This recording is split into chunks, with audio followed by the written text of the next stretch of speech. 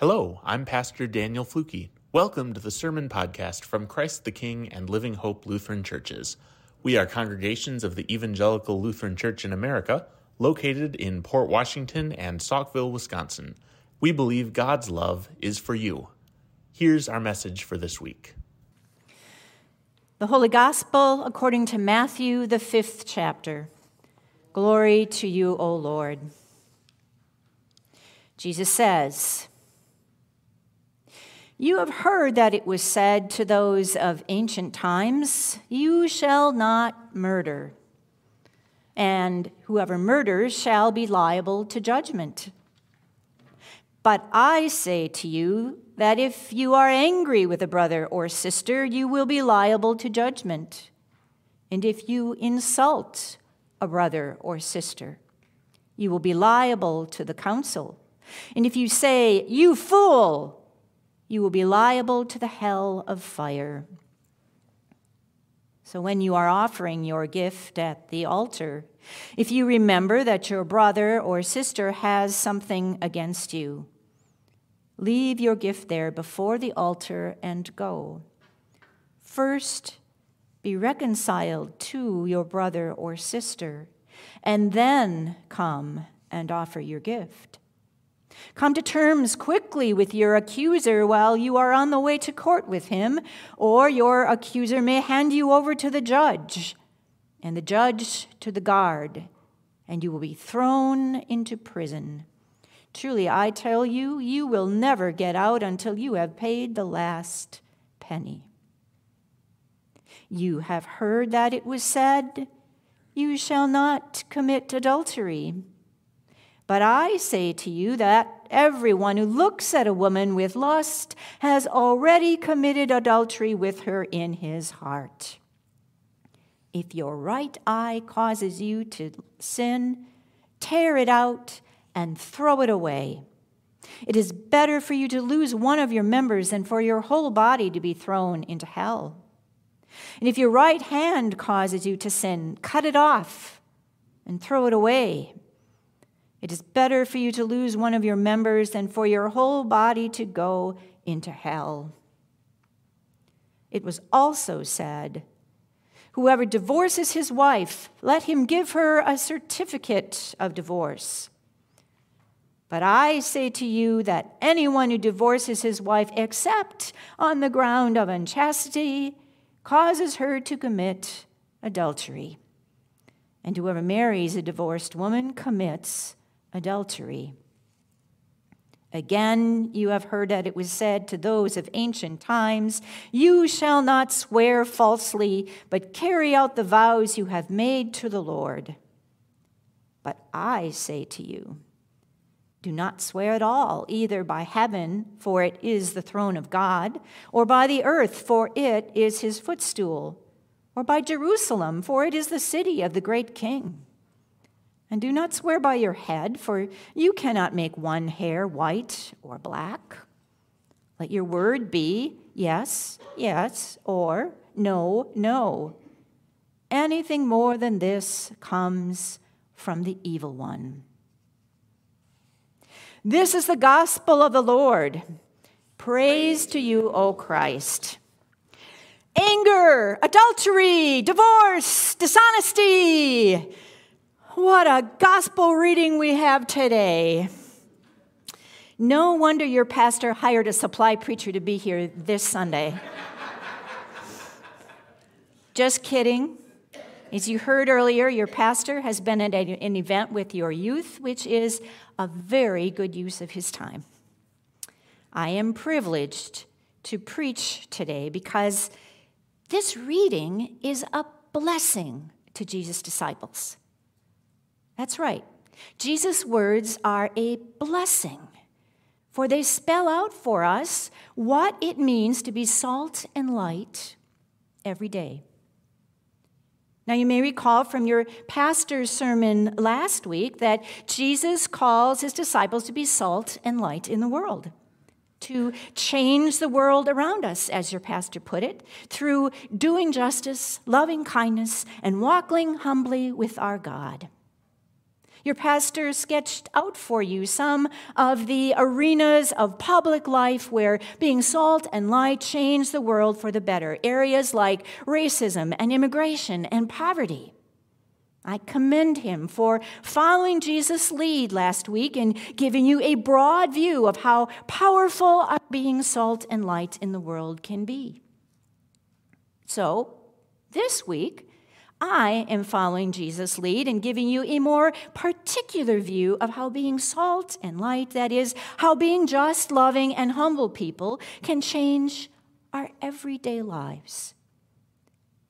So, in this part of the Sermon on the Mount, Jesus discusses 6 core human struggles that trip us up in being salt and light: anger, adultery, divorce, swearing oaths, revenge, and treatment of enemies.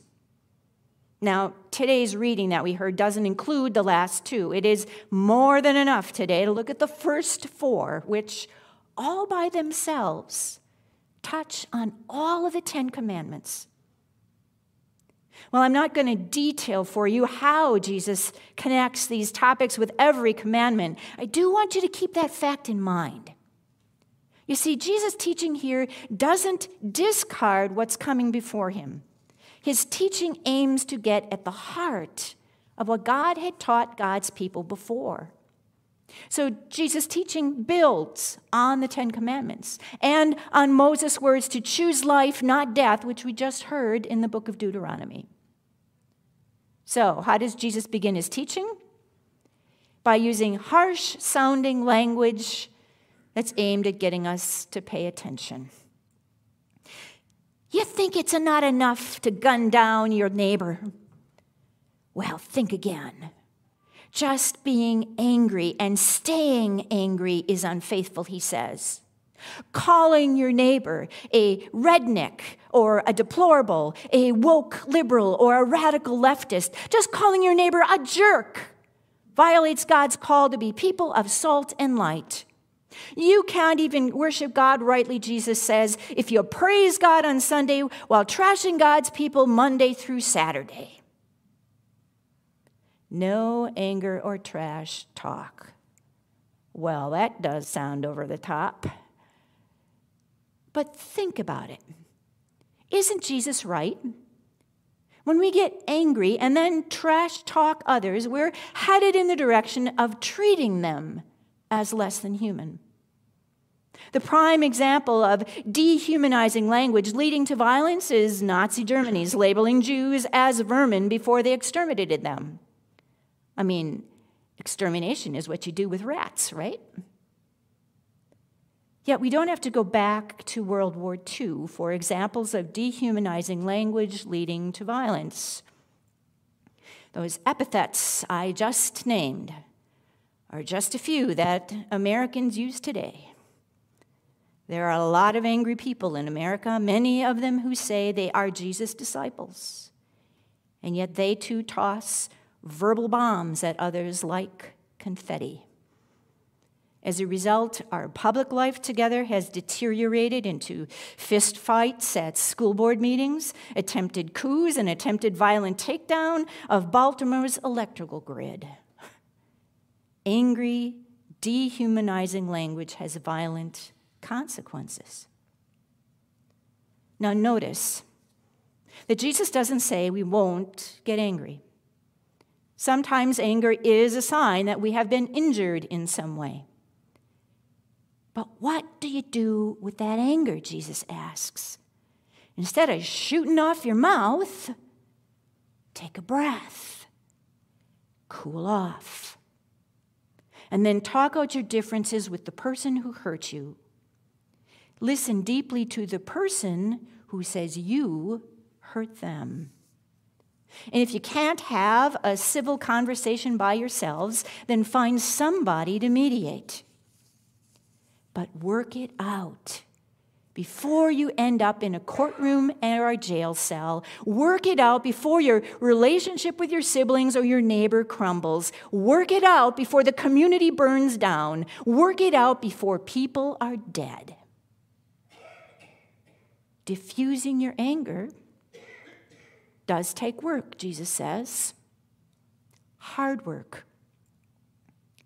And so does curbing our impulses to stray in our most intimate relationships.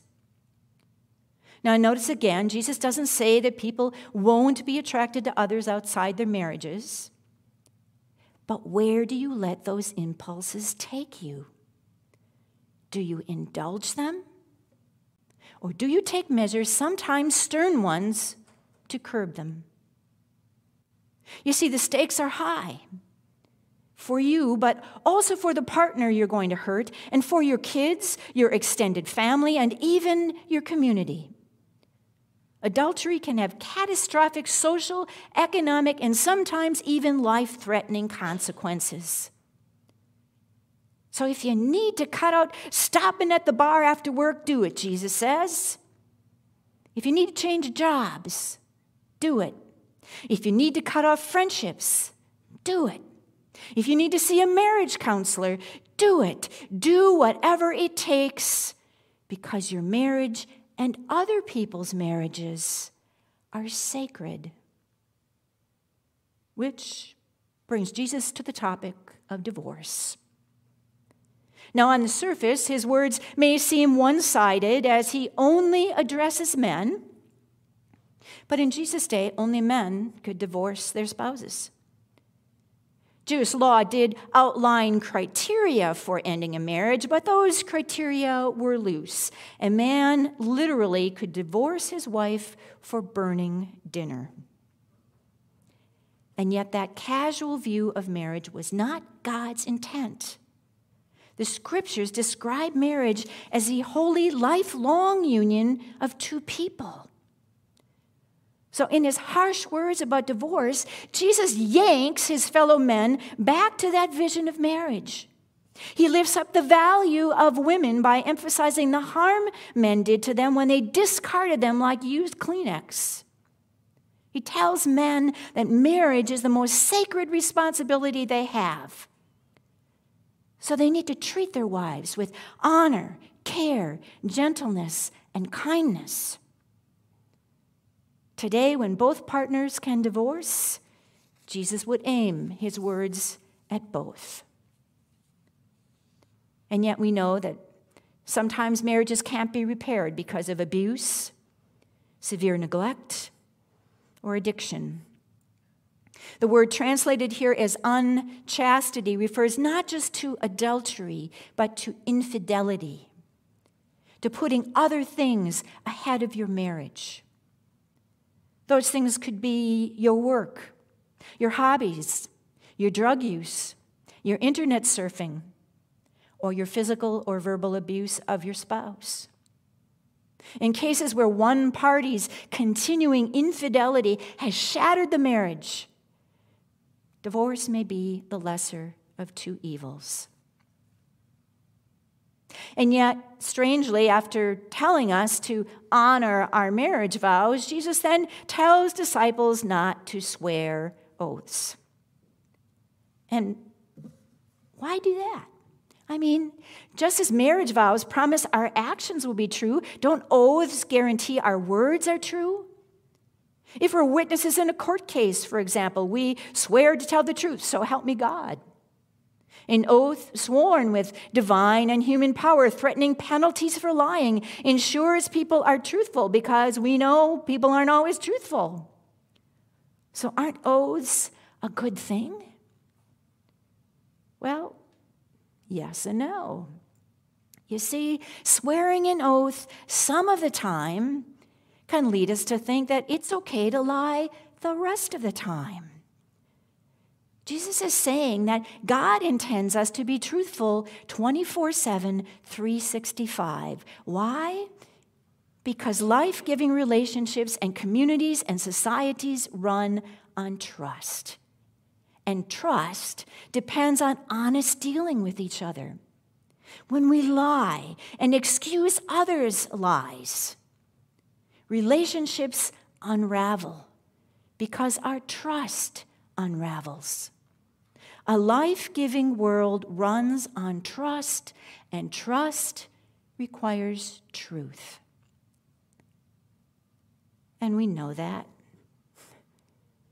America today is awash in disinformation, misinformation, spin, gossip, propaganda, and conspiracy theories, to the point that some claim there is no such thing as truth. Believe what you want and consume the media that confirms your beliefs, whether or not they're true. Say whatever you want, because if you repeat it often enough, it might seem true, at least in the minds of a majority of people. We create our own reality, don't we? Parts of the media and advertising industries exist to obscure, distort, and deny what's true. Their efforts not only make it difficult for us to discern what's true, they encourage us to abandon being truthful at all. My late father taught me that you are your word, meaning your word reflects who you are. So you'd better say what you mean and mean what you say. Because when you go back on your word, he'd say, people cannot trust you. Now, my dad never directly connected being truthful with being a Christian, but because he was a deeply devout man, I think his conviction flowed from his faith. And because he was truthful, he was trusted, not just by his family, but by his church, by the people who worked for him, and by the larger community. These days, we may have to work harder than before at distinguishing truth from lies. But it is possible to do that. In my first profession, I taught students how to evaluate the credibility of information sources. Now, I can't teach you that course right now. But I will say this. A good place to start is to simply turn off social media, talk radio, cable news personalities, and internet chat rooms. All four are more devoted to spinning fictions than presenting facts. And yet, at the same time we work at sifting the media for truth, we can commit already to being truthful where we live, work, and play. As my dad's example shows, truthfulness, like charity, begins at home. In fact, truthfulness is an act of charity, an act of love. Because truthfulness nourishes the trust between people that allows relationships to flourish. And the flourishing of our relationships is the point of being salt and light, remember? Only loving relationships create and nourish life. When Jesus challenges us to diffuse anger, curb our desires, value marriage, and practice truthfulness 24/7. He is lifting up a vision of what it means to live together in love as God intends us to live. We are made from love to love. That is the only source of our life. I know it's not easy to do as Jesus asks. Too often we follow our emotions and our desires down destructive paths. Alone, we cannot do what Jesus asks. But the good news is that we don't have to do it alone. Jesus is Emmanuel, God with us. And that means he's not just our faraway teacher and model. He is with us right now, down here, through his Spirit. His Spirit can powerfully guide, encourage, and yes, lead us back to God when our worst impulses drive us into the ditch. Jesus knew we wouldn't follow him flawlessly. So God poured out Jesus' Spirit on each of us at our baptisms. His Spirit now surrounds us 24/7 to aim us in the direction of being salt and light, of living lives that are life-giving. So whenever we worship, Jesus' Spirit speaks to us in the scriptures and the hymns and the prayers, and then feeds us in Holy Communion the power we need for holy living. In worship, we also confess the messes we made this week and then receive Jesus' forgiveness and God's power to try again. In the church's life together, the Spirit meets us in our fellow disciples who are also living Jesus' life while also struggling to master their impulses. God gives us each other so that we can help each other be salt and light every day. Yet the Spirit also speaks to us in the arenas of everyday life.